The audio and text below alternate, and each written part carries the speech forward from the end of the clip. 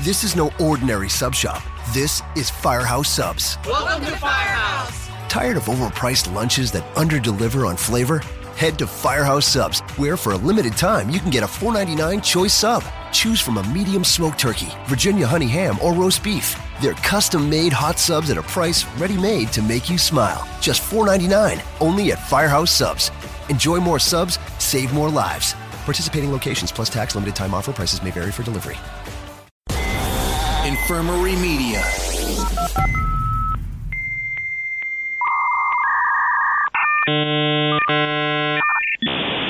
Start. People engage, stop for dueling decades. The Matrix and Blade versus Bloodsport and Renegade. Strap on that cap, bust out the power glove. Come fight for what you love. Dueling Decades. Poop culture, popping pins, dropping hand grenades. Van Halen locked in Mortal Kombat with David Gray. Banner Ballet and Sick, Iron Maiden, GNR. Come fight for what you love. Dueling Decades. Broadcasting from the Infirmary Media Studios, it's the adult-only retro game show where the 80s and 90s do battle because it's your history. We just fight for it. Welcome back to Dueling Decades. Let's take a look at this week's duelers and the decades they will be fighting for. First off, the challenger. Hey guys, this is Drew Zackmin, the host of the One Headlight 90s podcast, and I am talking today about the week of January 5th to the 11th from 1997. And his opponent, he is the reigning Dueling Decades champion, a 42-year-old podcaster from New York. Please welcome Mancrush. I'm actually 41, motherfucker, but thanks for speeding that up for me. Yeah, it's me and my buddy Jameson over here to the right. We're playing with this one. We have January 7th through the 14th of 1989. All right, it's on. And as always here on the show, we need somebody to adjudicate all of this awesomeness. So for this week experience battle, I, Marc James, shall once again sit behind the bench and serve as your jovial judge. Kelly Maroney was supposed to be here tonight. I just want to throw that out there. She got called to the set tonight and had to cancel on us again. So we moved it once again from November to January, and now she's going to be on February 20th or something like that. No harm, no foul. We got Mark here. Mark's going to fucking judge this shit. She did tell us that shooting wraps up in a few weeks, so she gave us some dates. We're still planning on having her come in, so. But we do have Robert Tepper coming in 2 weeks, and he's excited. He's ready to come back, so. All right, ladies and gentlemen, the following contest will be held under Dueling Decades rules.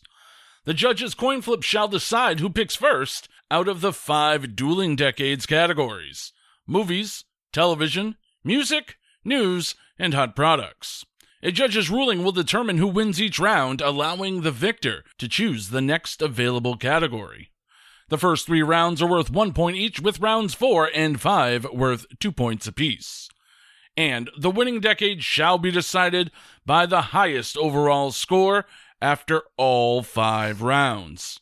You know, life moves pretty fast, duelers. If you don't stop to look around once in a while, you could miss this all-new episode of Dueling Decades.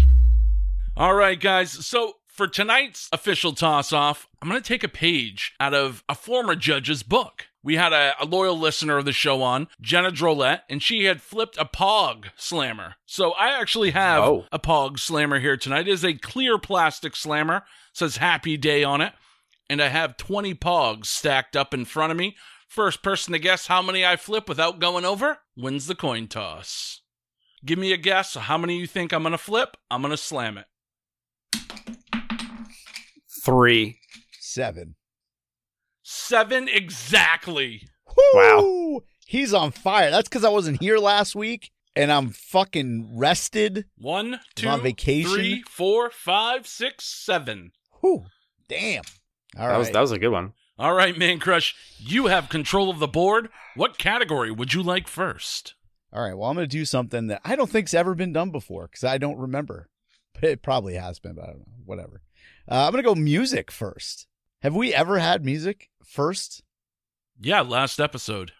Oh, fuck. Well, I wasn't here, so it didn't count. All right, so here we go. Once again, I got January 7th to the 14th, so we're going January 10th, 1989. And this deceased musician, he still garners over 4 million plays a month on Spotify. And I always kind of thought of him as like a cult success, especially as a solo artist. But 4 million plays a month is pretty damn solid. And if you counted his work from the 60s with his band Velvet Underground, you would add another 3 million a month. Pretty damn stout numbers for Mr. Lou Reed.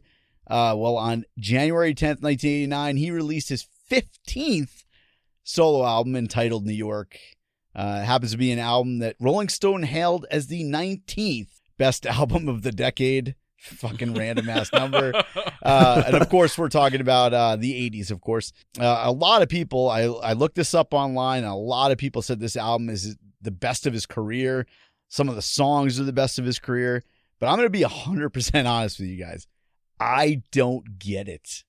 To me, it sounds like a dude talking through music. And I like punk. And I don't know, like Velvet Underground maybe more, but like this, I don't know. It's not my thing.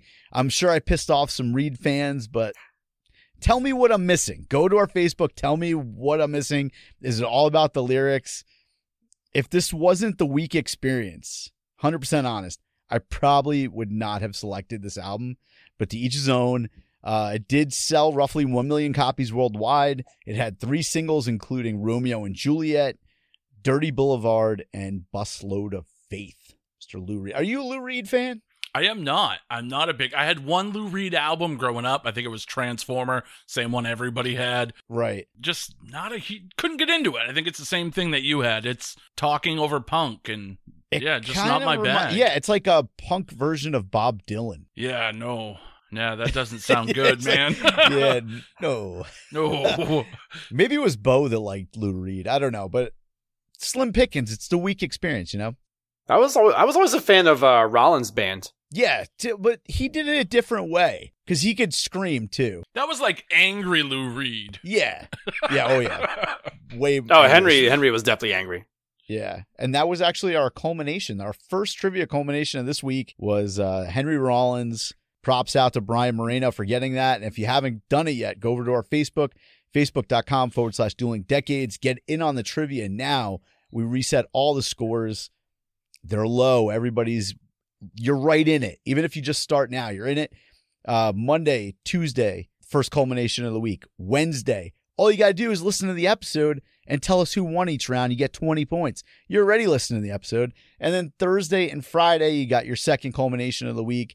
If you get the whole culmination, how many points is it, Mark? 50. 50, that's right. And the audio trivia is 20. So there's lots of ways to get these points every day. 5 points on our Facebook story.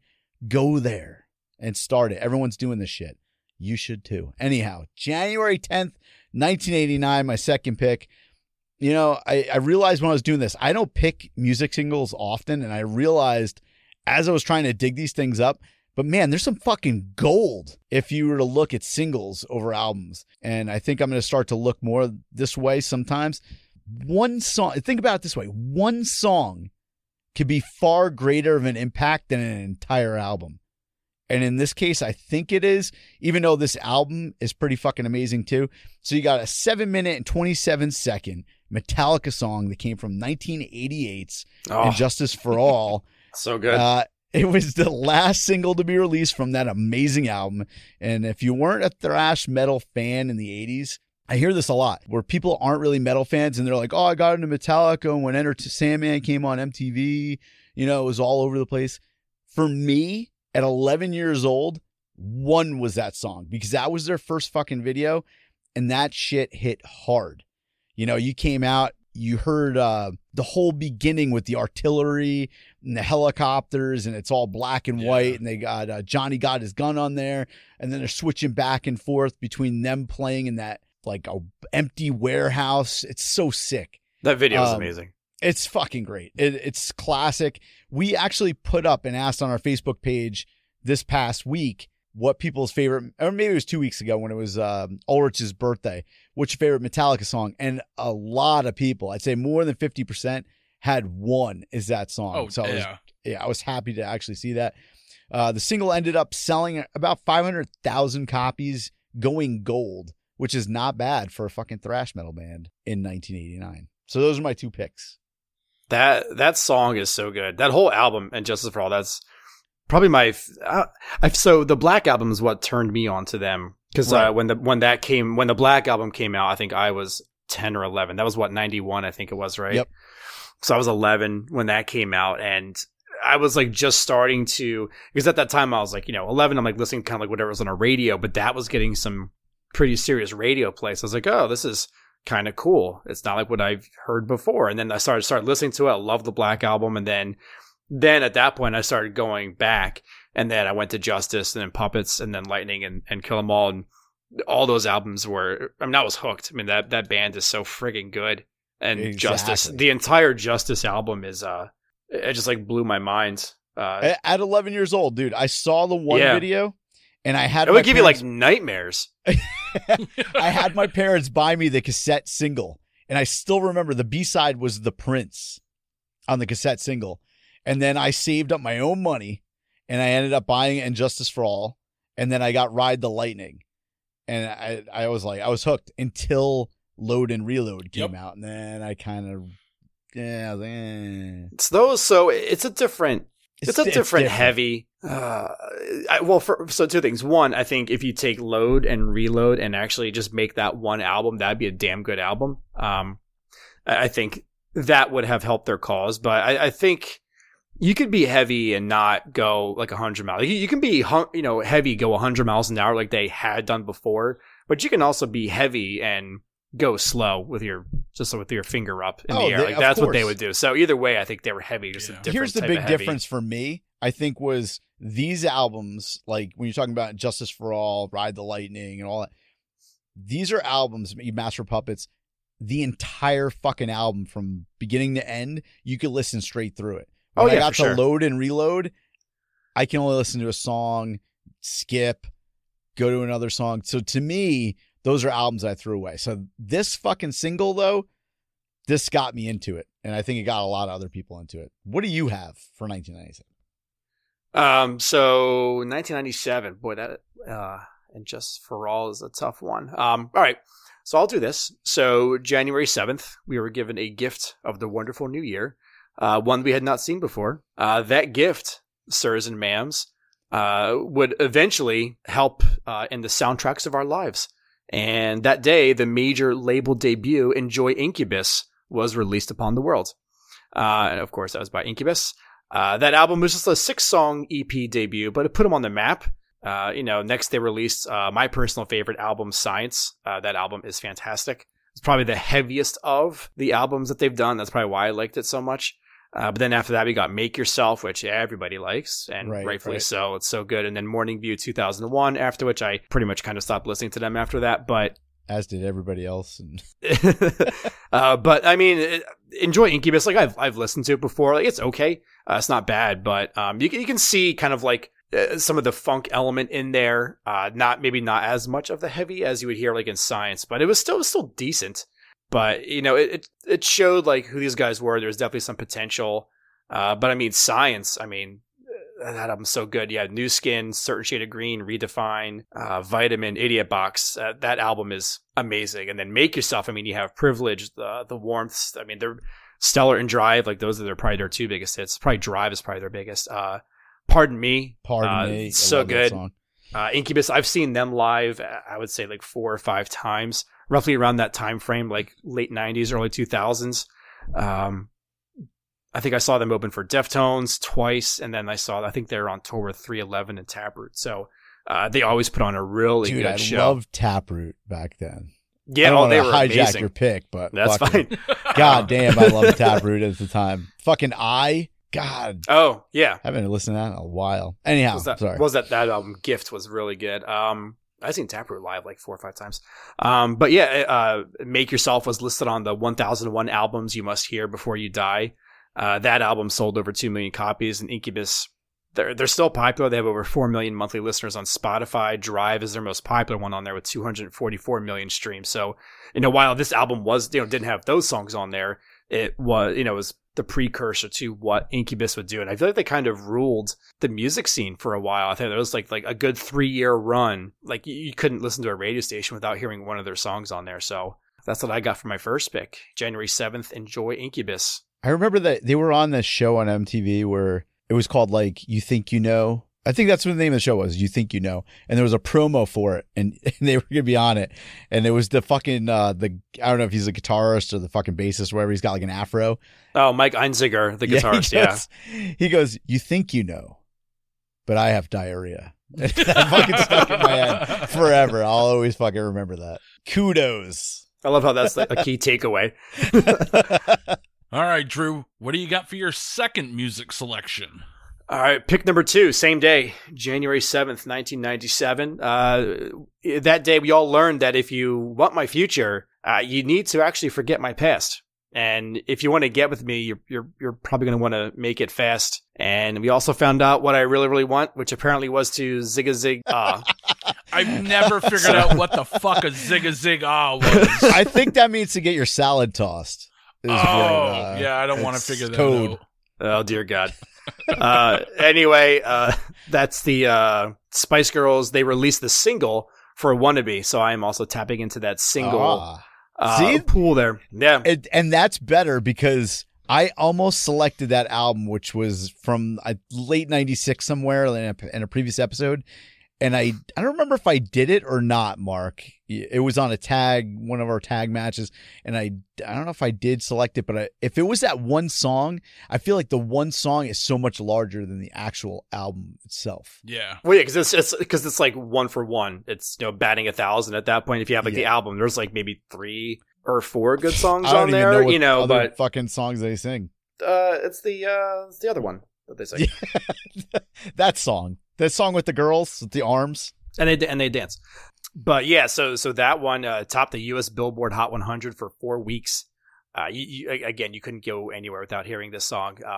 At that time, Wannabe was the best-selling single by a girl group in the world, with over 4 million copies sold just between the UK and US, over 7 million copies worldwide by the end of 1997. And showing the legs that this one has, in a 2014 study, this song was chosen as the most easily recognizable pop song of the past 60 years. So, and if you want some numbers, I'll give you some numbers. I could tell you why. It's actually because a lot of people lost their hearing after the song. Or they gouged their eyes out, really. Yeah, there's a lot of that. It was like Ebola of the ears and eyes. Yeah. Actually, not the eyes so much. See, they were good. They were pretty decent. This isn't the worst song out there. I mean, I've heard worse. Nah, I'm just playing around. It's actually not that bad. I wasn't into, this is like 97, so I was like 16. So I was 16 when this came out, and I was like listening to like Fear Factory and similar stuff. Then very you similar. You would just sneak this one in when your friends were not around, right? I'm like, is everybody gone? Okay. Damn it, Steve! What are you doing over there? I thought you'd left. I was mocking it. Thank God I didn't have social media back then. Boy, that would have been a mess. No, I mean, this song is not terrible. There's like way worse songs that like the Macarena. I want to. Oh God! Choke, I want to like choke people. Mambo number 5. There's definitely some way worse songs out there. Yeah, absolutely. Over on our Dueling Decades Spotify account, we actually have an account where we get a bunch of playlists up there. One of the more recent playlists we put out, and we posted it in our Facebook group, was all the whack songs you could think of from the 80s and 90s. And it had all of the songs you just mentioned on there. They are in fact whack. All right, so I guess we got to get to the judgment for the music round here. It went a little bit longer than normal because it's music. You need to give music a little props, so that's why. We like music. Yeah. It happens. All right, so we got not the best Incubus album versus not the best Lou Reed album. Well, some people said it was the best. Yeah, I'm sure, but not me. I wasn't one of them. We haven't found those people yet, but we're sure they're out there. No, I swear to God, if I say it, then it's been said multiple times, but I just, on this one, I don't get it.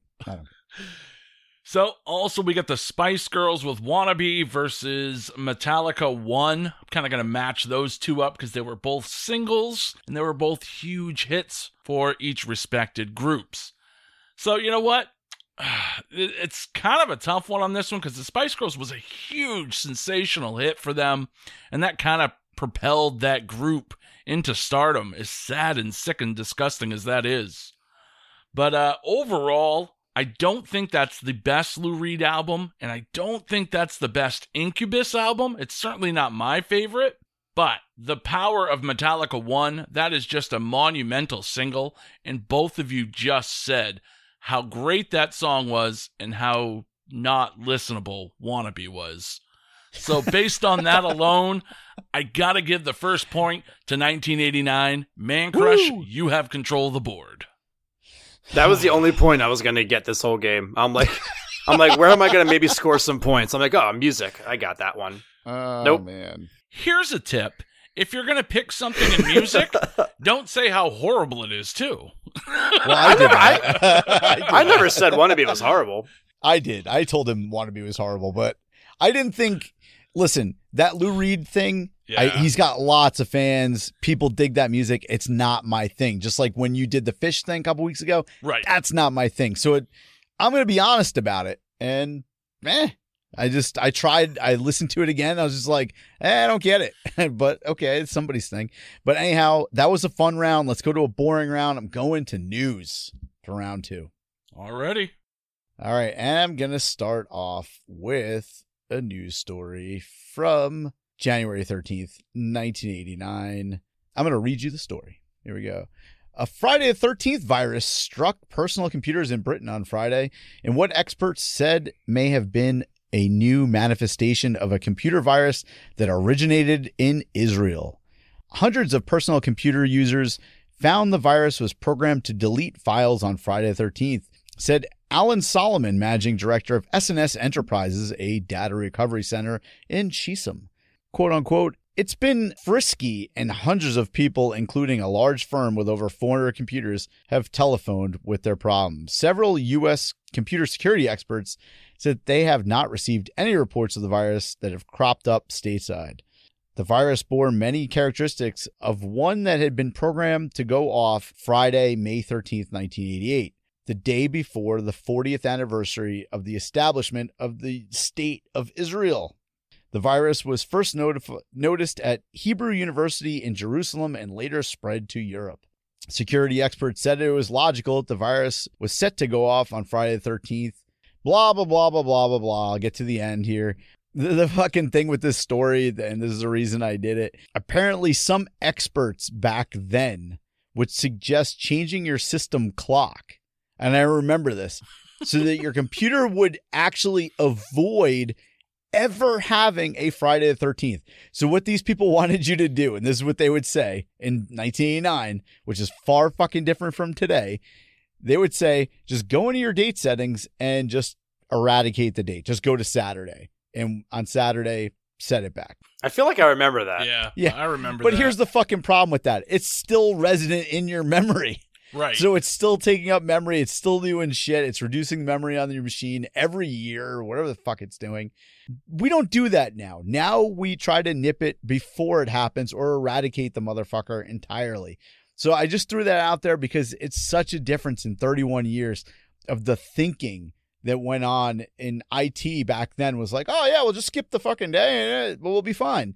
And nowadays we don't, the shit's way worse now. We would never do that.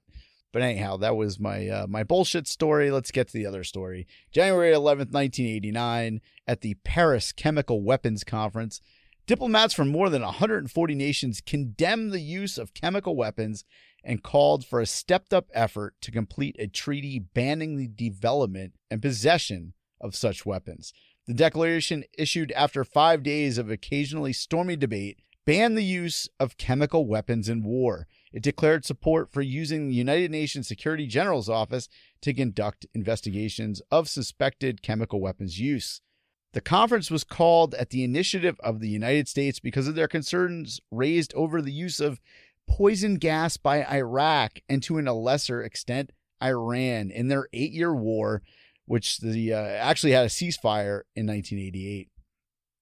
But no nation was singled out for criticism in the final document, given that the ground rules that the agreement was to be by consensus, in effect giving every nation a veto over the document. And I just want to throw this out there. A Soviet foreign minister announced at that Paris Chemical Weapons Conference that the Soviet Union planned to begin destruction of its chemical weapons stockpile upon completion of a destruction facility. So that was huge. I mean, we're talking about the Cold War. This is still 1989. We still had like another 2 years of the Cold War. So this is a big fucking deal. And I just want to throw this out about chemical weapons. If you ever wondered how many chemical weapons we have as a nation, I'm talking about the United States. The United States agreed in 1991 to stop creating and basically dispose of our entire stockpile. They're going to be finished destroying those chemical weapons by the end of 2023. Let me just throw this out there. I found another news article. They actually started under Reagan and started destroying them in 1985. Whoa. Yeah. So like 40 years to get rid of everything. How many do they do a day? That's what I'm wondering. Like, it's the government, man. Yeah. It's the government. They got Who a knows? quota. Yeah, people got to keep jobs. You know how it goes. It's like working on the highway. You know, well, it can't be easy though, because I'm, it's not like I'm like going through my house and throwing out some old like tax papers. Yeah. They're not going to kill anybody unless they try eating it and then they choke. You can't just put it in the recycling bin. Hey, Barry, take this home. Put it in your backyard, man. Just so you gotta handle them carefully. So I can understand how it could take a while. What do I do with this uranium? Turn it into a time machine. I don't fucking know. Here, put it in this metal canister. After it's a huge news story, but at the end of it, I was like, I have to find out how many we actually have and how the process is going. And when I found that out, I was like, wow, okay. So that's how many are out there. Just open some eyes. That's a nice way of saying we're going to destroy our chemical weapons, but still keep all of our chemical weapons. We're going to delete a couple or delete. We're going as fast as we can, guys. They're going by half-life over there. Which will last longer, chemical weapons or a McDonald's hamburger? Let's find out. Maybe that's why it's taking so long. Ah, maybe. Fucking McDonald's. Wait, they're not a sponsor, I hope, are they? No, not yet. Not yet. Okay, sorry. They're so good. It's so healthy. All right, Drew, let's go over to you for the news round. All right, so I have January 10th, 1997. Everybody knows, everybody remembers this story. Arnaldo Aleman was sworn in as president of Nicaragua, a post he would hold until January 2002. And then in 2003, he was convicted for money laundering, embezzlement, and corruption. So he seemed like a nice guy. And it's something you just don't normally see in the leader of a country. That might be the first time I've read something like it. But he was sentenced to a 20-year prison term, and Transparency International, this is what kind of really made me want to call this out. Transparency International named him the 9th most corrupt leader in recent history. Like, that's insane. Like, number one, they had Mohammed Suharto, who was the president of Indonesia in the 60s up until the 90s. They embezzled up to $35 billion. Slobodan Milosevic from Serbia, Yugoslavia, yep. he embezzled about $1 billion. So those are the types of people that are on this list. And killed 1 million people. Well, that too, yeah. Now, is this a current list, or should this list be updated? This is from 2004. That's when this report was done. So if you updated it now, he probably wouldn't crack. He wouldn't be on the top 10. He'd be in the top 15, 20. So yeah, and I didn't really know. That's why I love this podcast. I learn shit. It's so good.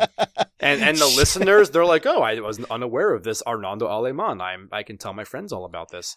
Yeah, so January 10th, 1997, one of the most corrupt people in the world. At least top 10 at that point. Yeah, back in 2004, one of the most corrupt people in the world took power in Nicaragua. So that's kind of a big deal.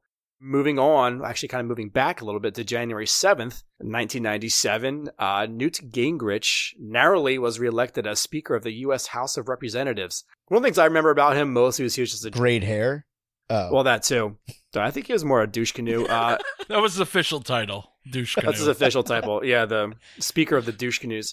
Oversaw the passage by the House of Welfare on reform and capital gains tax cut in 1997. He also played a key role in several government shutdowns and impeached President Clinton on a party line vote in the House. Now, Gingrich would eventually resign from the speakership on November 6, 1998, and then ultimately from the House altogether January 3rd, 1999, namely due to the poor showing by Republicans in the 98 congressional elections, a reprimand from the House for Gingrich's ethics violation, pressure from the Republican colleagues in general, and revelations of an extramarital affair with a congressional employee 23 years his junior, which again, that is something that is unheard of. So I don't know. Nobody in the late 90s was doing that in political office. I'm assuming that was purely speculative because politicians don't just do those types of things. Now, and here's why. I mean, I think a lot of people remember Gingrich, especially around that time, but still now he's still a voice now. I found this interesting, and again, this is why this podcast is so interesting. So you like find stuff that you might not have known. This reelection, or his reelection, was crucial as political scientists have actually credited Gingrich with playing a key role in undermining political decorum in the United States and hastening political polarization and partisanship. If you look at kind of where we are now, like that's where we are. And looking back, I mean, I was 16 when this happened, so I knew some of this stuff, but maybe like I wasn't as in tune to it as I would be now, just because I'm older and that's what I pay attention to now. But you know, that's a big statement to make, to say like how things are now. Essentially, he was the kind of person, he was the person who brought us here through his election. I don't like to get too political because I hate fucking politics. But has there ever been a Speaker of the House that wasn't a giant douche? Most of them are, I think. Yeah, I think. Do you have to be a giant douche to be a Speaker of the House? I mean, I haven't checked the job posting on Indeed, but it must be on there. It must be like on the bottom. Like, must have at least 18 years of douchiness under your belt. It's like must have a bachelor's degree, 10 years of equivocal experience, and you must be a giant douche. So maybe it's there. I don't know. I'll have to check it out. Fucking news of 97. That's what I got. All right, Mark, off to you for the judgment. All right, guys, let's take a look at this news round. You know, we got Shady Armando down in Nicaragua. He's a rapper, it sounds like. Yeah. Well, that's what all his friends called him. And Shady Newt Gingrich. Shady Arnaldo.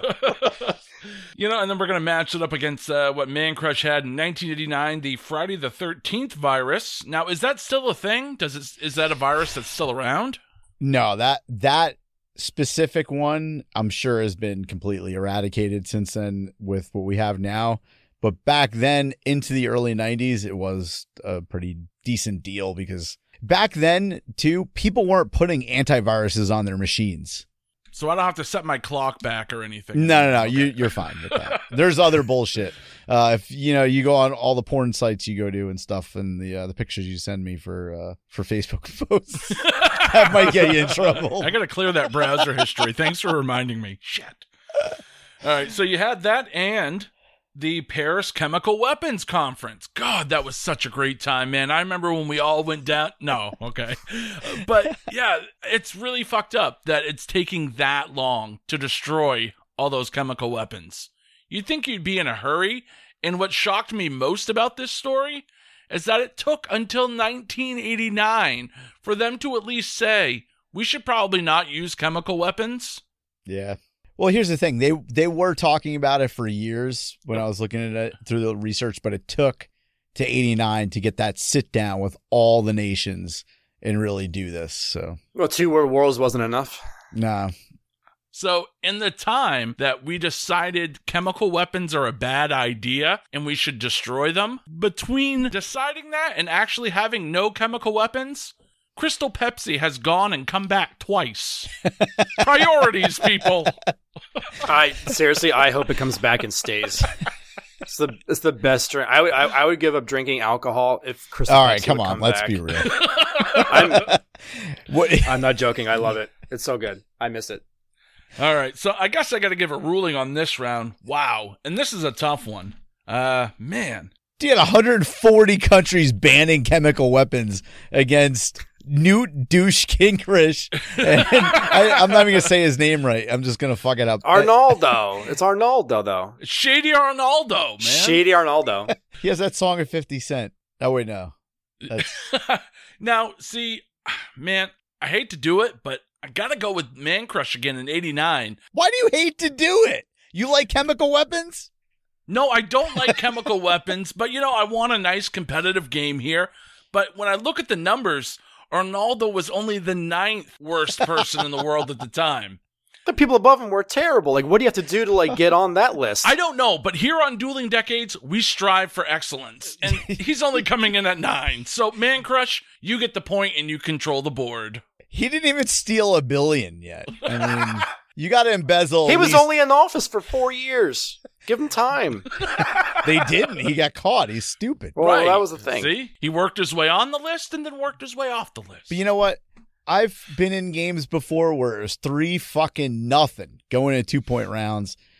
But of course, those were tag matches and we lost. But let's go. Let's see. We're still on 1-point rounds.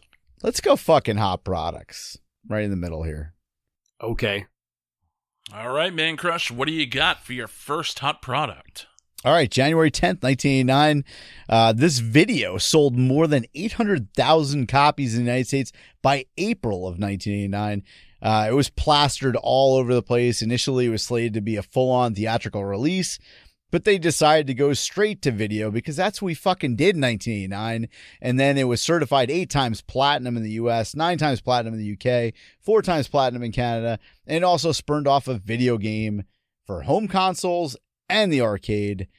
This home video was performed by perhaps the most famous person on the fucking planet at that point in time. Probably, I wouldn't say now, but he's still pretty fucking famous. Yakov Smirnoff? I'm not talking about fucking Missouri, man. All right. For the mere price of $19.99 or about $41 in 2020, you could pick up a copy of Michael Jackson's Moonwalker from your local Sam Goody or any other fucking department store on the planet at that point. Moonwalker was pretty much a review. And here's something that I learned, like Drew was saying, I never knew this. It was pretty much a review of his Michael Jackson's Bad Tour that ended in 1988, which was actually Jackson's first ever solo tour. I did not know that. Really? Yeah, it's pretty fucking crazy. Anyhow, you had Joe Pesci playing a fucking mobster, go figure. And he turns into a car. He has a bizarre ponytail. Jackson turns into some kind of, like, I'm spoiling this shit here, but if you want to go to YouTube, you can watch it and pause this. But he turned into like this cyborg space shuttle hybrid. Then he defeats the evil guys. He kills Joe Pesci by blowing his ass up. And then he concludes the entire thing by taking a bunch of children, bringing them to a concert hall and singing them a Beatles song. Yeah. Why the fuck not? It's all for the children. It is. It's touching. But yeah, it's fucking weird. It was a very popular video, but if you go to YouTube and watch it, the beginning is a bunch of videos from the Bad Tour. They're all extended. Kind of cool if you're a big Michael Jackson fan. The movie itself at the end, fucking really bizarre, but totally worth watching if you're drunk. My second pick, January 8th, 1989. And we were talking about this before the episode came on. I found ads for this one being sold for the exclusive price of $2,895. That's jaw-dropping $6,000 in 2020. Yikes. But I found this like a full week before the quote-unquote release date that you would find on Wikipedia or every fucking place on the internet. People are selling this shit all over the place. And I tell my daughter this all the time. Wikipedia is fucking awesome. I say it just like that. Wikipedia is fucking awesome, but it's not that accurate sometimes. So you just check that shit. But I still see this specific machine popping up on eBay anywhere between $200, $400. I've seen people using these as fish tanks, converting them into like little televisions. I shit you not.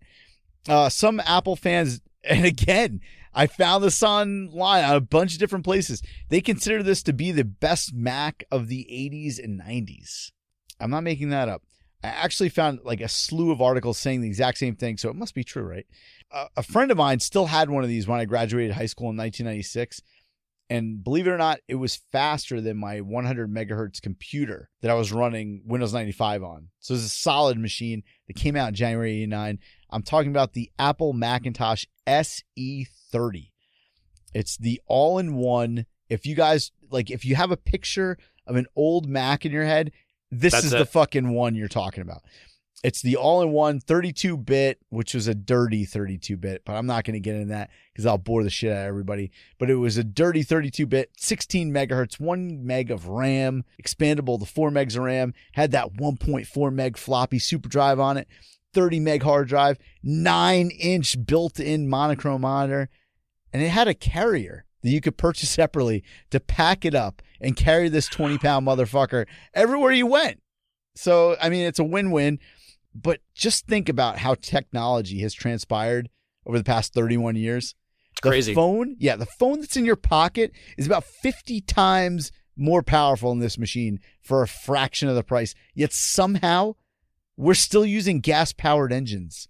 How the fuck does that work out? But anyhow, the two I'm going with, Michael Jackson's Moonwalker and the Mac SE30.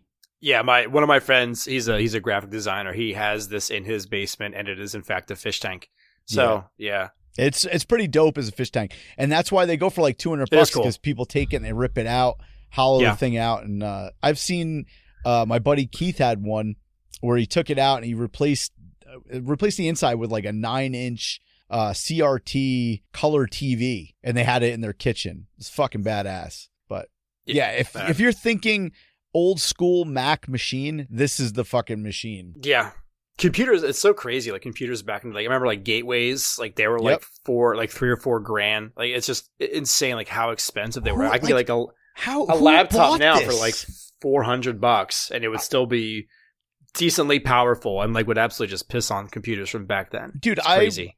Part of the research is I knew a lot about the machine, so I wanted to know who bought this and like how they purchased it. So I dug and I found these forums of people talking about it.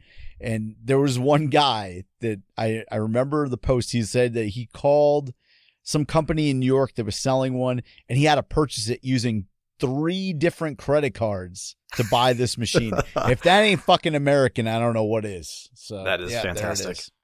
Fucking $28.95. Wow. All right, Drew. Let's head over to you for the hot products round. Yeah, about that.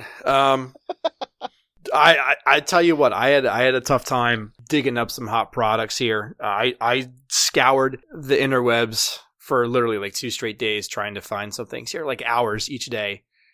Here's what I have. We're going to go to January 7th, 1997. The release on, because we're still using VHS, one of the best American buddy action comedy films ever in the history of the world, Fled. Who doesn't remember that? Dude, I went to the movies to see Fled. See, you're a fan already. Directed by the incomparable Kevin Hooks. He's done so much. It stars Lawrence Fishburne and Stephen Baldwin. They're 2 prisoners chained together who flee. Get it? Fled. During an escape attempt gone bad. Hold on. The most cringy part of the entire movie is when he looks at, I forgot who says it, but one of them looks at the other one and goes, "We got to get fled." Like, dude, you don't need that for the coming attraction. That's fucking horrible English. Nobody says that. We have a title. He probably read the cue card wrong. He's like, wait, is that an E or a D? Son of a... I don't know. Let's just go with it. It's like that epic clip from Hercules where Kevin Sorbo read the stage directions on the script and he was like, disappointed! Gotta get fled. I'm so sorry. But I mean, all right, so the movie, it was... Maybe people can't read cue cards, and that's okay, but it had Lawrence Fishburne, Stephen Baldwin, Will Patton, Robert John Burke, and probably most importantly, Salma Hayek. So that's they had that going for it. Yep. But here's it was produced by Mr. Frank Mancuso Jr. And I don't know if you've heard of some of these other movies he's worked on, but he worked on Internal Affairs, the Species franchise, Hoodlum, Stigmata, one of my favorite movies from the 90s, Ronin. I love that movie. I Know Who Killed Me and Road to Paloma. So he's done a couple things as well. Some of the Friday the 13th movies as well. So some people there were doing some things. So that was good. I enjoyed it. I enjoyed that movie. I don't think that movie will win this round, but personally, no, I think that movie, it's got legs. Like if you could still watch it. Remember his buddy Puffy, like the whole thing where he's a hacker and stuff. Like it's kind of cool. Like I think it's a fun movie to watch. On VHS. You know what does have legs? My next pick, which was another VHS rental, because that was all I could find. But the legs on this one are fantastic, because this film was ranked number 68 on Bravo's 100 funniest movies, so it made the list. I'm talking about the classic Kingpin, which was an American sports comedy film directed by the Farrelly brothers. Everybody knows them, Dumb and Dumber. Those guys were hilarious. And written by Barry Fanaro and Mort Nathan, starring Woody Harrelson, Randy Quaid. I guess he was okay to do the movie. And most importantly, Bill Murray. Yeah. No, Vanessa Angel. Oh, Vanessa Angel. Oh, yeah. I thought you were going Murray. Get me a beer out of the freezer. Woo. But yeah, so Kingpin, everybody knows that movie. It's hilarious. It tells the story of an alcoholic ex-professional bowler who becomes the manager for a promising Amish talent who's played by Randy Quaid. And Randy Quaid is just in his own little world, and I love him dearly. Even Roger Ebert had one of the more noteworthy positive reviews. He gave it a 3.5 out of 4 stars. So Ebert loved it. But yeah, this movie, box office-wise, it was so-so. But really? Overall, yeah, I think it made like 30-something million. I saw this twice in the movies. This shit was fucking hilarious. The whole thing with like, we don't have any cows. We only got a bull. As he's drinking the shit fucking come out of the bucket. Dude, there's so many fucking fantastically hilarious parts in this movie. God. The entire movie is great. So it made 32 million in the box office. You're right. Nobody's going to understand that unless you saw the movie. Oh, man. All right. So let's get to the judgment for this round. Wow, man. Now, you bring up Kingpin. That's a movie I absolutely love as well, because it's fucking hilarious. Woody Harrelson sure is amazing in that movie. Bill Murray, come on. You can't go wrong with Bill Murray. He's great in everything. The fucking hair. Oh, my God, yes. Everything. Now, Kingpin came out at the exact right time for me, man. I grew up as a Cheers fan, so that covered Woody Harrelson. You know, I was always been a big Bill Murray fan. That got 2 bases right there. And there's a cameo in this movie by a certain band that I happen to be a huge fan of. Blues Traveler has a nice little cameo in the middle of the movie. They're actually the Amish band that plays in the movie and during the end credits and stuff. So huge props for picking Kingpin on that one. Now, Fled. Oh, man, where to start with this one? Because I have never fucking seen it. Gotta get Fled.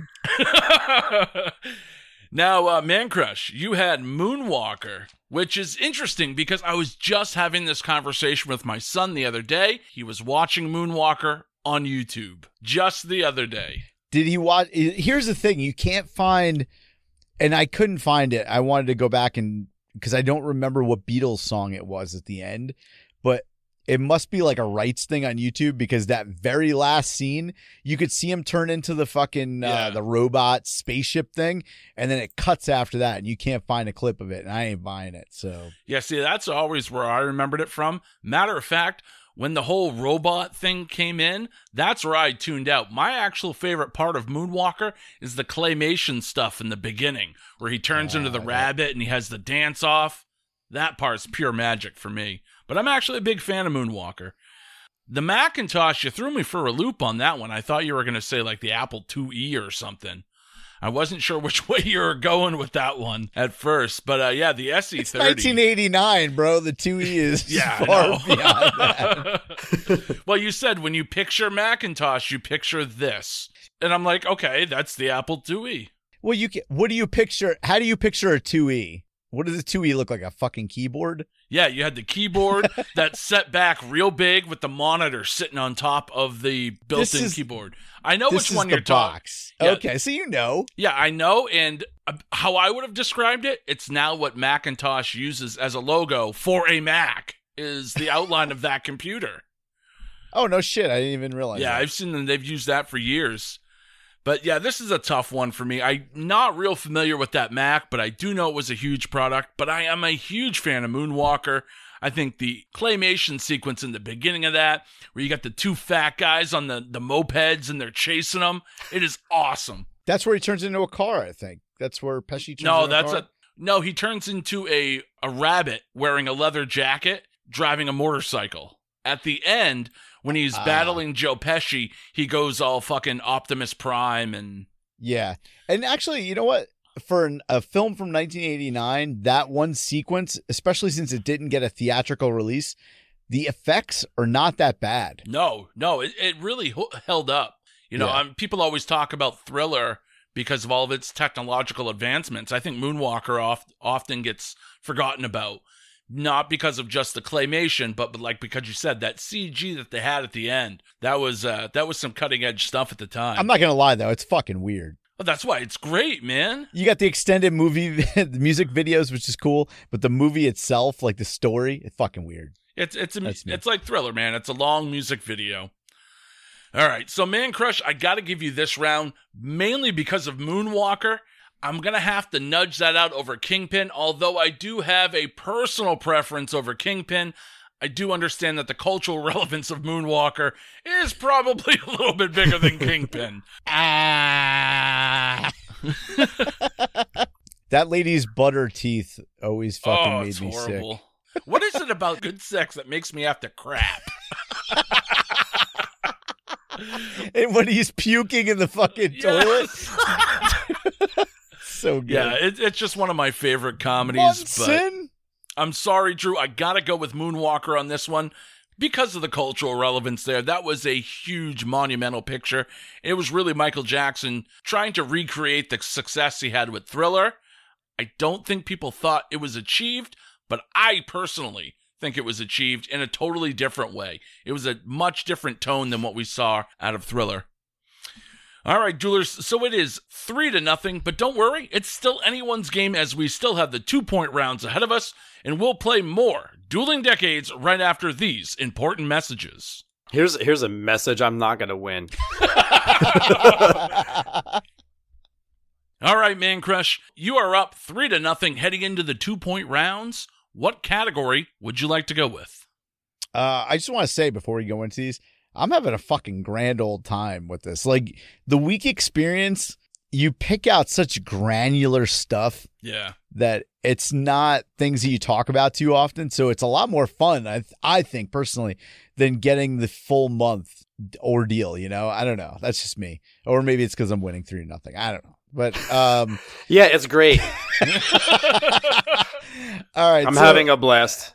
Yeah, I mean, whatever. I can't do anything about it. No, it's fun. It is fun because, because if you have like a whole month to play with, and some, maybe some months might be better than others. Like if you had like June or July for movies, you're going to have a bunch of whales in there just because you're going to have some of that's when the blockbusters come out. But, you have to dig down, and which is, I think, good, because then it kind of forces you to find some things that you might not have known. Yeah, and I think it's better for the listeners too, because I think with those big months, they know about that stuff. If you bring out Back to the Future, everyone knows Back to the Future. If I'm coming out with something else like that's only released in a week, it might be stuff that you don't remember. And even for me doing the research, it's shit I don't remember. So I really like it. Like Moonwalker. Sorry to interrupt here, but can we go back to this Back to the Future movie you were talking about? Oh, you've never heard of it? No. Is it good? Should I check it out? It's all right. It's all right. It's got that dude from Mask in it. Oh, okay. Yeah. All right, so let's go to television. Let's go old school. We're going to finish up with movies, but for the first 2-point round, let's go TV. And on January 9th, 1989, we got the first of over 7,000 episodes of this show that's been on CBS for 31 years as of today. Today was its 31st birthday, January 9th, 1989. That's right. If anybody didn't realize it, we record this show a week prior. The original anchor of this show, actually, he was the host, this guy, David Frost, and he was demoted after 3 weeks because this show had really shitty ratings. So I think that's pretty funny. This has been on for 31 years. And the first show they came out, the first host they came out the gate with sucked. And they just were like, dude, 3 weeks, you're gone. We're putting you as a correspondent. But in retrospect, it's probably a great move considering that they're still on the air today. Over the years, the show has shifted into like a tabloidish type show. It's kind of started as like a straight news show. But however, it's become part of my nightly dinner routine. It's kind of serving as background noise for my wife and I. At 6:30 every night, we get our helping of Deborah Norville and their crew, and they give us the latest scoop on everything and anything. The show I'm talking about is Inside Edition on CBS. I'm mostly in it for the uplifting news stories. They don't tackle much of the dark stuff like the nightly news. And that's kind of my thing. I don't want to. It's kind of like a mixture. If you've never seen Inside Edition, it's like a mixture between TMZ and the nightly news without the dark shit. Yeah, it's pop culture and fluff. Yeah. Yeah. Like they'll tell you stories about like last night, a neighbor ran over to somebody's house whose house was on fire, and it was caught on the Ring camera on the girl's door as he woke up the entire family and helped her out of this fire. Great story. That's what I want to see on the news. Hell yeah. Not the bullshit that we see normally. But Deborah Norville, she's been on the show since 1995. Yeah. As the lead anchor. That's fucking incredible. It is. Yeah. You got to give props to anybody that's been on anything for that fucking long. That's crazy. Except heroin. Well, no, I mean, no. Listen, if you've been on heroin for 25 years, they give you major props for being fucking alive. Nice. Big shout out to Keith Richards. We love Keith. Right. And every other drug that he's been on. They cancel each other out. Right. All right. Here's my gold medal of the round. And I don't know if it's a gold medal for everybody, but it is for me. It's January 7th, 1989. You might already know this one because we posted the video for this on our Facebook a couple days ago, and that post went apeshit. It went so apeshit that the former host of the show that I'm talking about, Rhonda Shear, even chimed in to tell us how awesome we were. And I'm not even joking on this. This actually happened. If you go to the post on our Facebook, Rhonda commented that we're fucking awesome. Well, Rhonda, you're fucking awesome, and you were hot, and you're probably still hot. I don't know. I don't watch HSN, but if you're a fan of USA Up All Night, you want Rhonda Shear to judge an episode of Dueling Decades, as do I. So please hit her up and say, hey, Rhonda, go judge an episode of Dueling Decades, because that would be fucking awesome, right? Because you know what's going to happen if she doesn't judge an episode of Dueling Decades. I'm going to have to judge. So duelers, it's a simple choice. Marc James, Rhonda Shear. You pick. I was actually shocked that she replied under it. I mean, listen, like growing up through the 90s, and of course the show started, Gilbert Gottfried was the host, but I think everybody still remembers it for Rhonda, obviously. She came in a couple years later, and then they went back and forth between LA and New York and whatever. But growing up, like when I was in high school, like she was my girl that I saw on Friday and Saturday nights. Yeah. You know, like I didn't have a car. Friday, Saturday nights, like the show bounced back and forth between Friday and Saturday. So like one of those days, I was watching Rhonda and whatever B movies she had up those nights. And that's what got me into a lot of B movies, because at the time, I didn't know what the fuck a B movie was. You know, like when I'm a freshman in high school or in 8th grade or whatever. Right. I thought all movies went to the movies, you know? And then I'm watching these movies that nobody really knew about. Like, how many times can you see Return to Frogtown? Probably a lot of motherfucking times. But if I saw it on USA Up All Night with Rhonda, I was like, oh, shit. Let's watch this Robert Zadar fucking awesome-ass movie that's on. You know what I'm saying? Anyways, like, I let the cat out of the bag. The show is obviously USA Up All Night. And it was a staple of my Friday and Saturday nights, which I'm sure it was probably a staple for a lot of teenagers and probably young adults. I think a lot of people love this show. Rhonda and Gilbert Gottfried, they both introduced some awesome B-movie titles, introduced us to a lot of stuff that we didn't know about. And the show ran all the way up to 1998. And again, if you want Rhonda on the show, reach out to her. Go to our Facebook, tag her and shit, because we want her on the show, because I think it would be fucking great. It would be fantastic. Dude, it'd be fucking great. And let's do a B-movie genre show. Pick 2 years, B-movie genre, all 5 fucking Dueling Decades categories, and have Rhonda as the judge. I think that'd be awesome. That would be amazing. That'd keep me up all night. All night. Those are my 2 picks for TV, though. We have Deborah Norville, and she's got her thing going on for her, too. Oh, yeah. She's no slouch. She's not Rhonda Shear, though. But no. That's what we got. Those are my 2 picks. All right, Drew. let's head over to you for the TV round. What do we got for television in 1997?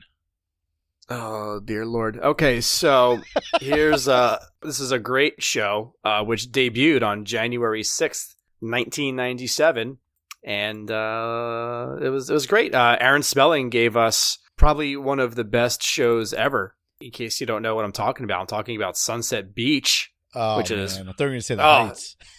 No, this is so much better than The Heights. This is probably one of the best shows I never heard of it, actually. But it's a show that followed the loves and lives of the people living in the Orange County coastal area, appropriately named Sunset Beach in California.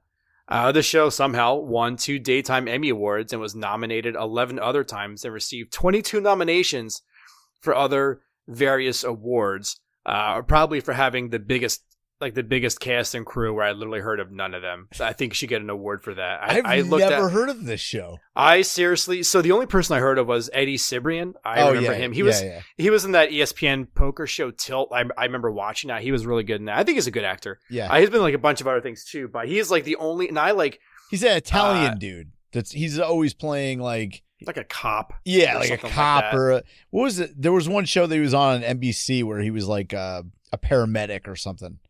Or a firefighter or some shit like that. Something like that. Yeah. That's those but like not the roles this he show. goes not for. this show. No.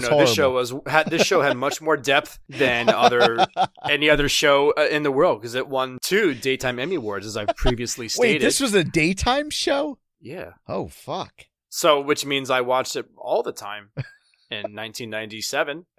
What channel was it on? But all the channels. It was on the you would put on your television, and there it was on like at least 43 channels, I think. So it was everywhere, and it was compelling and rich, and it talked to us on a personal level, and I think there's a lot to be said for what Sunset Beach. It helped me grow up. Yeah, I honestly have nothing else to say about this one. I never watched it, never even heard about it until you guys said, "Hey, this is the most that anybody's talked about this in the last 23 years." If you pull like the Google Analytics for the Wikipedia page, it's going to be like 43, and 42 of them are me. So that's pretty much it. Somebody in Hollywood's going to be like, "We should reboot this because there's a whole slew of people that are looking this up now." And then the other one person is probably Aaron Spelling. He's probably like, "Ooh, wait, he's dead." Anybody? So, Tori Spelling then. But yeah, I never even heard of it. And you guys are like, "Hey, why don't you research January 1997?" So I kind of hate you guys right now for making me research that. So I seriously spent way more time looking into that than I should have. I'm like, and there's like a list of like all the cast, and I'm like, oh, let's look into this person. Oh, let's look into this person. There's like 30 friggin' people. Like none of them. Don't really you love that when you have a really shitty pick, but it's the best thing you can find? So you start going through like little granular things, and you're like, surely somebody in here has like had like the cure for cancer or something. Like they figured something out. And then you're like, nah. Then sometimes you're like, oh, maybe it's the cure for cancer. Other times it's Sunset Beach. Yeah. So moving on to my next one. January 9th, 1997, a date that probably everybody's mom remembers because everyone's mom changed the channel from QVC over to PBS that night to watch the highly anticipated debut of Antiques Roadshow. Basically, the premise of that show, it's centered around local antique owners who bring in items to be appraised by experts. That show's been on the air ever since. Season 24 is starting this year, so It's been around. It's everybody knows the Antiques Roadshow. I've watched it a few times. I'm not like the biggest fan of it, but it's also quite the trendsetter too, because I think it gave inspiration for shows like Pawn Stars, and it was a terrible true TV show with a stupid name, Hardcore Pawn. Oh, God. It's like, really? That's the name you come up with? It's in Detroit. Yeah. How does that get through like the approval process? Like, hey guys, how do we call it this? That'll be funny. But it also has a funny ass fucking scene on Grandma's Boy. That's in my notes. Yep. I was gonna say to give that show some street cred. It made an appearance in a highly underrated movie. Love that movie. That movie is so good. I love that movie. That's probably the best Happy Madison production, I think. Totally agree. In the last 20 years. Yeah. If you go by that, yes, the last 20 years, absolutely. And oddly enough, Adam Sandler wasn't even in the movie. Yep. I love Adam Sandler, though. Don't get me wrong. But Grandma's Boy, that movie is so friggin' hilarious. Dude, I love that fucking flick. Nick Swartzen was I love Nick in that movie. Damn. What's David Spade? What was his name? Shiloh. He was like the server. Like that movie is so good. I am a robot. I am a robot. I like where he's like, how did they? And this is not even in the 80s or 90s, so forgive us. But how did they see me? And he has like the big black trench coat on. He's like he thinks he like lives in the Matrix. Yeah. Yeah, but it's a fucking sweet ass car bed. He's jerking off the fucking Tomb Raider dolls and shit. His mom walks in. Dude, you came with my mom. But yeah, so Antiques Roadshow, it's actually seen by up to 8 million viewers each week. And it's PBS's highest rated ongoing series. Oh, so I shit. think that right there is some legit cred besides being on Grandma's Boy. So Antiques Roadshow. It's their highest rated series now because they lost Sesame Street to HBO. I love Sesame Street. I wish my kids would watch that a little bit more, to be honest with you. I thought you were going to say they lost their virginity to Charlie Chaplin, like the girl in the video. I once gave Charlie Chaplin a hand job. All right, guys, let's take a look at the judgment for the television round. 1997, you come out, Drew, with Sunset Beach. So good. Oddly enough, this is a show I am very familiar with. Oh, my God. And the reason I am familiar with it, because loyal listeners to the show will have realized by now, we talked about Sunset Beach a few episodes back. When I battled Julie, I almost picked it in my television round, but I'm like, there's no way I'm talking about a stupid daytime soap opera. And what did Julie pick that round? The debut of a daytime soap opera. So I had to bring up the fact that I almost picked Sunset Beach. And how I would have picked it, it was for the end of this series in 1999. Two daytime Emmys. I just want to mention that. It did have 2 daytime Emmys, but it wasn't good enough to make my list. Antiques Roadshow, on the other hand, that's a hidden gem. Yeah. That is just a fantastic show. It's one of the better programs on TV, I think. No, it's really not. But Antiques Roadshow's all right. It's a good show. I do like the little history lessons you get with each of the items. I think that's kind of makes it all worth it. All right, and Mancrush, let's take a look at what you had. You had debut of Inside Edition and USA's Up All Night with Rhonda Shear. No. It's USA's Up All Night. Okay. You gotta say it right. Correcting Do it me. again. Yeah, you're welcome. USA's Up All Night. See, I can't do it as good as you. So, man, as much as I love Antiques Roadshow, Drew, I'm gonna have to go with Mancrush yet again. I don't think you like me. Gray Bush, you win the round. It was only one hair.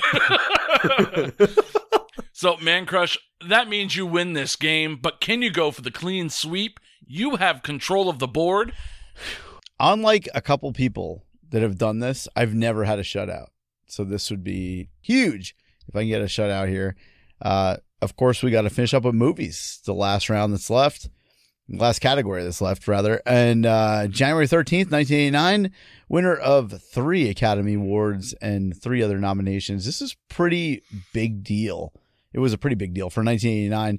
It's one of those Oscar award-winning films, so you know it's not going to have a huge box office haul.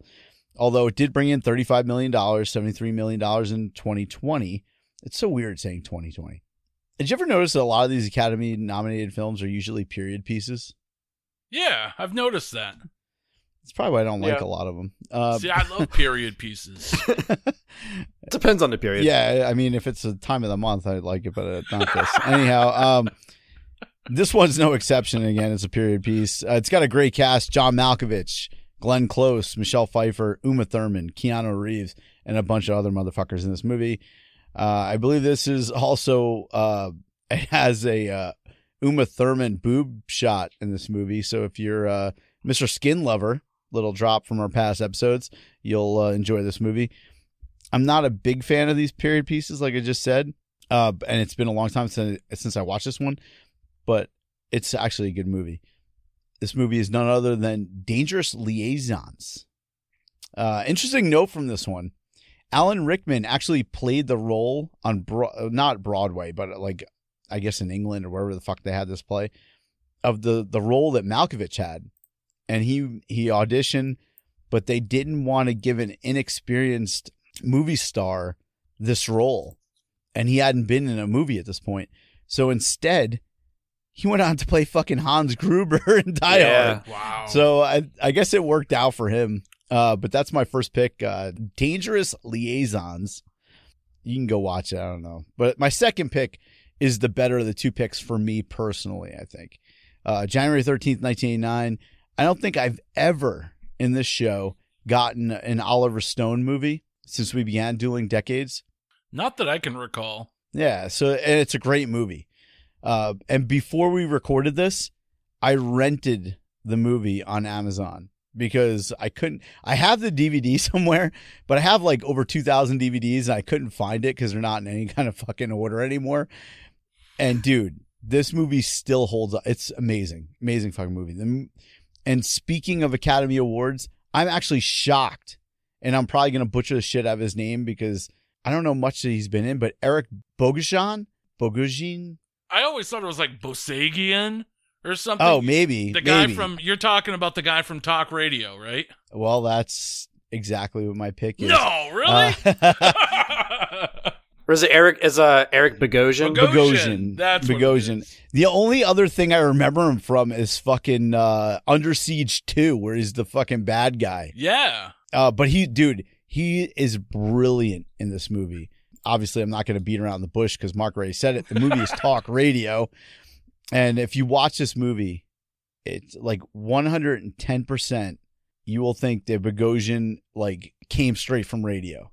Yeah. Because he is fucking spot on as like the late night shock jock, talking shit to the people calling it. It's so good. It's such a good movie. I don't even want to give it away, like, because I know a lot of people probably haven't seen this movie, so I don't want to say what happens in the end or whatever, because go watch this shit. The movie only took in $3.5 million, but it's a cult classic. If you're listening to a podcast, this movie will remind you of good old talk radio. Yeah. So go watch it. Radio like this doesn't exist outside of podcasting anymore. So to watch something like this, you're going to be like, holy shit, this is like back in the day when they used to take calls from all over the place and people are just wackos calling up. Oliver Stone directed it. Alec Baldwin's in it. John McGinley, who's great in everything he's in. And speaking of, like, Baldwin actually said he had a book that came out. He said he hated working with Oliver Stone in this movie. Really? Because I guess, he said Oliver Stone's like a freaking dictator when it comes to directing. Yeah. Obviously, I mean, the dude's fucking amazing. So he hated being in this movie. So obviously you're going to get a really good performance out of Alec Baldwin, who plays Bogosian's boss. And Bogosian actually wrote this. Right. He won like a Pulitzer or some shit for this being a play and whatnot. Yep. It's really fucking good. Out of all the stuff, if I say it's really good, it usually is. Like, I'm not bullshitting you. Like, this movie, go watch it. It's pretty much set in one location, the entire flick, but it's nearly 2 hours long, but it feels quick. It's really good. And that's all I got to say about that. And if you're a podcast listener, you got to go and watch this movie. You'll appreciate it. Thank me later. Those are my two picks. You got Dangerous Liaisons, Talk Radio. All right, Drew, close us out with the movies round. What do you got, man? Oh, I have two classics that have stood the test of time. They really are. So the first one came out, actually, I think both of them came out January 10th. The first of which, everybody remembers Penelope Ann Miller and Linda Hunt, right? Everybody knows who they are. Yeah. But this movie's not Kindergarten Cop. That's this movie is not. It'd be cool if it was, because they'd be like, oh, I'm going to take the toy back to the carpet. And then, who's your daddy? What does he do? But no, I wish it was Kindergarten Cop, but it's not. But I'm talking about The Relic, which came out January 10th, 1997. It's a science fiction horror film directed by Peter Hyams and based on the best-selling novel Relic by Douglas Preston and Lincoln Child. And again, the film stars Penelope Ann Miller, Linda Hunt, also Tom Sizemore. So it's a pretty legit cast in there. In the film, a detective and an anthropologist try to defeat a South American lizard-like monster who is on a killing spree in a Chicago museum. So it can happen anywhere. It just happened in this case to be Chicago. But, you know, Hyams also directed Sudden Death with Jean-Claude Van Damme. Yeah. That's a great flick. He also directed End of Days, which is obviously an Arnold movie. So it kind of all came full circle, working with some of his coworkers from Kindergarten Cop, and then he works with Arnold himself in End of Days. The Relic grossed over $48 million at the box office, which in 2020 dollars is around like $78 trillion dollars. So it's a lot of money. It also had James Whitmore, who also played the librarian in Shawshank Redemption. So the Relic, it's a great movie. It was filmed in the Chicago Museum. They actually wanted to do it in I think it was the Met in New York, but they said no because they didn't want to like have people scared to go there. They were like, so no, this is a bad movie. Well, that could have been it too. I'm sorry. No, this is a classic. No, they should be like, oh, please, if you're gonna win so many Oscars with this movie. But for some reason it didn't. I don't know why. But that's my first one, The Relic. And for my second pick, it's not so much this movie, but it's kind of what came after and what was to be unleashed upon the United States of America. I am talking about Jackie Chan's First Strike, Police Story 4, which at first it came out in Hong Kong in February 96, but January 1997 was when it was released in the United States of America. And it made over $57 million in Hong Kong and over $15 million in the US. But dollars, it's not the important thing here, guys. This was one of the first movies along with Rumble in the Bronx that made Jackie Chan a huge star here in the US. And up to this point, Chan had received some offers. I don't know if you guys knew this or not, but he was actually offered the role of Simon Phoenix in Demolition Man by Sylvester Stallone. Can you imagine, like, I mean, I don't think I could see Chan in that role. I think Snipes friggin' was amazing. That was a crazy person in that movie. But he turned it down because he didn't want to be typecast in future roles, which is hilarious because I feel like he is actually, in fact, typecast. But I digress. But yeah, so this movie, you know, it really helped introduce him to the American audiences, which helped him land the role in Rush Hour, which came out in 98. And that movie grossed over $244 million worldwide. But more importantly, over $140 million of that was in the U.S. alone. So, you know, before a lot of his early movies obviously were, you know, Hong Kong, but now it's the U.S. And between those two movies, Rumble in the Bronx and, you know, First Strike, which came out on this day, that's how we got our first introduction to Mr. Jackie Chan. And the role's never been the same since. Alrighty, let's take a look at the ruling for the final movies round. Mancrush, you come in with Dangerous Liaisons, a movie I'm not overly familiar with. Does have a lot of critical acclaim to it, but I can't speak on it with any amount of authenticity just because, well, I've never seen it. All right. I am aware of it. I know all about the movie, just never really piqued my interest to check it out. Talk Radio, on the other hand, is a movie that I absolutely adore. That is just an absolute masterpiece. Everything you said about it is 100% true. Just go watch it, people. And if you really feel inclined, watch that and pair it up with a viewing of Pump Up the Volume as well. You know, like every old movie, we have no qualms about dropping what happens in the, like, throughout the movie. Except I don't want to give anything away. Yeah, Hell except no. this one. Because I think a lot of people haven't seen this movie, and they should. Yeah. There are some movies that it's just best that the only thing going into it that you know is the title. Yeah. And you just go along for the ride. So good. And Talk Radio is one of those movies. He's so amazing in that, dude. Like, yeah. I don't know how his career, like, I don't know if it fizzled, but I don't know what he really did after that. I mean, obviously he was Under Siege 2. But man, he was amazing in this one. All right, Drew. So looking at your films, you had The Relic, came out on January 10th. Again, a movie I'm not overly familiar with. I always get this one confused with Mimic, which came out about the same time in 97. No, Mimic was not a fan of that one, but The Relic, critically acclaimed. Yes. So critically acclaimed. Now, your other movie, Jackie Chan's First Strike, you said it was? Yes, sir, that's correct. Yeah, that's actually my very favorite Jackie Chan film.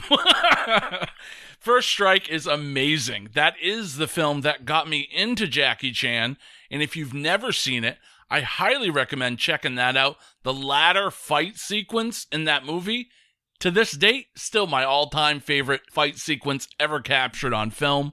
It's fast-paced, it's fun, it's furious. You can't ask for anything better. I like this one a lot better than Rumble in the Bronx. A lot of people love that film, but man, First Strike you just cannot go wrong with. So, I guess I gotta make my ruling on this one, and it's really hard. I'm gonna cancel out The Relic and Dangerous Liaisons, because I've never seen either one of them. The other two films, First Strike and Talk Radio, I am a huge fan of both films. So I really don't know where to go with this one, but you know what? I'm gonna have to give a round to Drew. Mancrush, I'm sorry you don't get the sweep. You're a fucking asshole. I gotta give it to my man, Jackie Chan in First Strike. And the reason I'm doing it is because, like Drew said, this was a movie that a lot of people, you either missed it, or this was the movie that introduced you to Jackie Chan. And I remember I had a friend in college who had all kinds of Jackie Chan films. We went through them over the course of a semester. First Strike was the one that stuck with me the most. I own it on DVD today. Love that film. If you're into cinematography, fight choreography, First Strike is the best. Like I was saying, that ladder fight sequence will blow your fucking mind, man. To this date, that movie came out in 97, still holds water to anything you'd see in Avengers or in any other big blockbuster, and it was all done organically. There's no trick photography there. It's just take after take, doing the stuff for real. So... yeah, his fight scenes are always fantastic. Because that's the thing. People forget that Jackie Chan is not a martial artist. He studied martial arts later. He is a physical comedian. He's more like Buster Keaton, who was his role model. So he's more of a performer than he is a martial artist. So you get more of that physical comedy side. So Drew, you pick up a round, but Mancrush, you hold on to the belt and win the game. I appreciate your pity score, your pity points at the end there. They're not pity points. I do love First Strike, man. That is an absolute fantastic film. But you know what? So is Talk Radio. The guy with the communications degree just went with the action movie over the radio movie. Well, see, this is the other side of it. I discovered First Strike before I discovered Talk Radio. I went to college for radio broadcasting. I didn't discover Talk Radio until years later. I hadn't even heard of that movie. It was always, for me growing up, all my friends in college, it was always about Pump Up the Volume. No one ever talked about Talk Radio. 20 years later, when I discover this movie, I'm like, how the hell did I miss this? But First Strike, I caught on to that one early. So Drew, you get the points for the round. Mancrush, you win the game, though. All right, I'll take it. I'm so sorry you didn't completely dominate me.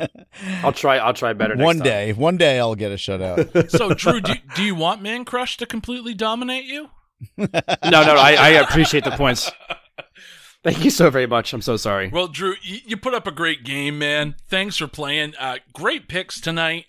Always a pleasure to have you on the show. Mancrush, congratulations on yet another victory. I think eventually we're going to have somebody rip that belt out of your hands. I don't know who yet. We'll see one day. All right, duelers. Well, if you've missed an episode, you can always go back on duelingdecades.com, where you can subscribe to all of our shows on CastBox, on Spotify, really, wherever podcasts are available. And then while you're on the interwebs, head over to facebook.com/duelingdecades, where you can check out all of our content online and then join our private group where you can post some of your own retro memories as well. So until next time, duelers, we're going to bid you a peace, love, light, and a joy. Have a grateful week, everyone. Infirmary Media.